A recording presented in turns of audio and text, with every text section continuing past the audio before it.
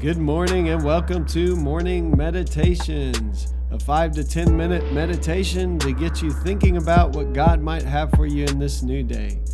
I'm your host, Pastor Nate Cook, so we hope you'll enjoy your meditation for this morning.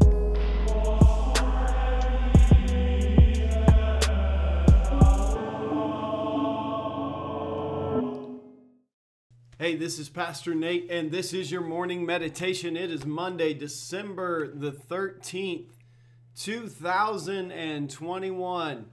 So today we're reading from Matthew chapter 4, and we're reading verses 18 through 22. This is the calling of the disciples. As Jesus walked alongside the Galilee Sea, he saw two brothers, Simon, who is called Peter, and Andrew, throwing fishing nets into the sea, because they were fishermen. "Come, follow me," he said, "and I'll show you how to fish for people." Right away, they left their nets and followed him. Continuing on, he saw another set of brothers, James, the son of Zebedee, and his brother John.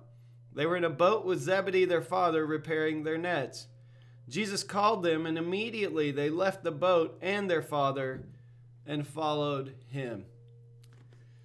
Well, in this devotion today, Olivia Metcalf, who's written our devotions for Advent, she talks about her own calling. She talks a little bit about being called to be a missionary, but not wanting to be a missionary. So I thought I'd talk to you about my calling today. I grew up as the grandson of two ministers. My dad was a youth pastor, but I really never had a thought about going into ministry. Went and got a chemistry degree at Southern Nazarene. And for me, God's call was always just this gentle leading. So it started out just as this gentle prompting of my heart to be like, "Hey, Nate, I need you to go work with some teenagers at this church." At the time, there were 3 teenagers coming to church. And by the time we left, there were 15 or 20. So it was evident to people, and God began to open my eyes to the fact that I was called to this work, this ministry. And then I went as a youth minister for many years. Never really wanted to be the pastor that got up and preached every Sunday, the lead pastor, if you will, senior pastor. I don't really like a lot of those terms too much. But I was preaching one day, and there was just this distinct knowing while I was preaching. It was like God said to me, "This is what I want you to do." And so I began to just lean into that, and ended up getting called back to the church where I started out working with those 3 teenagers. And God's leading for me has just been this gentle kind of nudging throughout my life. These disciples had a little more dramatic call. Jesus walked up to them and said, "Follow me. I'm going to teach you how to fish for people." And they had to drop everything and follow him. And there's some things that I have dropped to follow Jesus, and I'm sure all of us have. What I want to say to all of us today is we're all called to follow Jesus. You might not have been called to be a pastor in a church, a formal pastor, but you are a minister, no matter where you find yourself. And maybe your calling is to help heal people as a nurse or a doctor. Maybe your calling is to teach people as an educator. Maybe your calling is to be a service person in the service industry, but to do it with joy and with gratitude and with love for those you encounter. Whatever your calling is, you are called to follow Jesus. All of us are called to follow Jesus. One of the best ways I've heard it described is that we are Christians who happen to teach, or Christians who happen to work on cars, or Christians who happen to be educators. We're Christians first, so we do whatever we do in the way Jesus would call us to do it. All of us are called. All of us have the same challenge. All of us have heard the voice of Jesus say, "Follow me."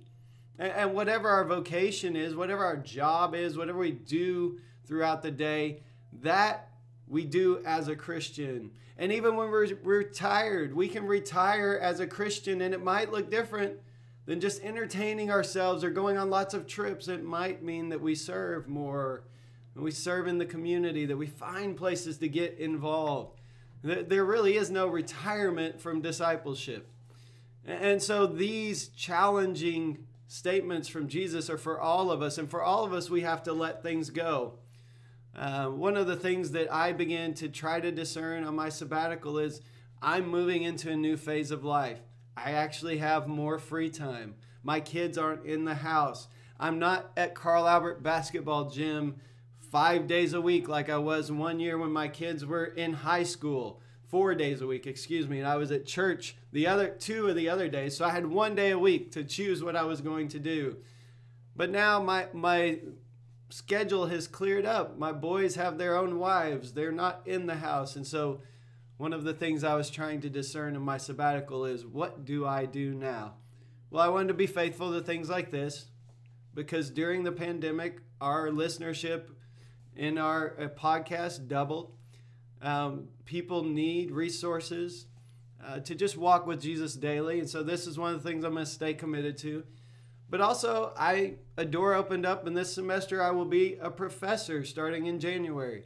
And I never thought I would do that. But it's God's call continuing to unfold in my life. And it means maybe you have to give up some things. Like I just realized I went on vacation to see my dad last week, and now I realized less than a month away from teaching that class, Nate. So during my holiday, when all the kids are on break, I will be preparing more and more for this class that's coming up. And so we have to let go of some things in order to follow the call of God in our life. That call shifts and molds and shapes over time. When I first started in youth ministry, I told the board I interviewed with, I will never be a lead pastor. I have eaten those words now. I've been a lead pastor for 12 years. I never thought I'd be a professor. I've had other people tell me they thought I'd be a professor.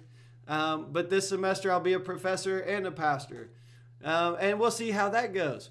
And so God is continually moving and shaping, but I will assure you this.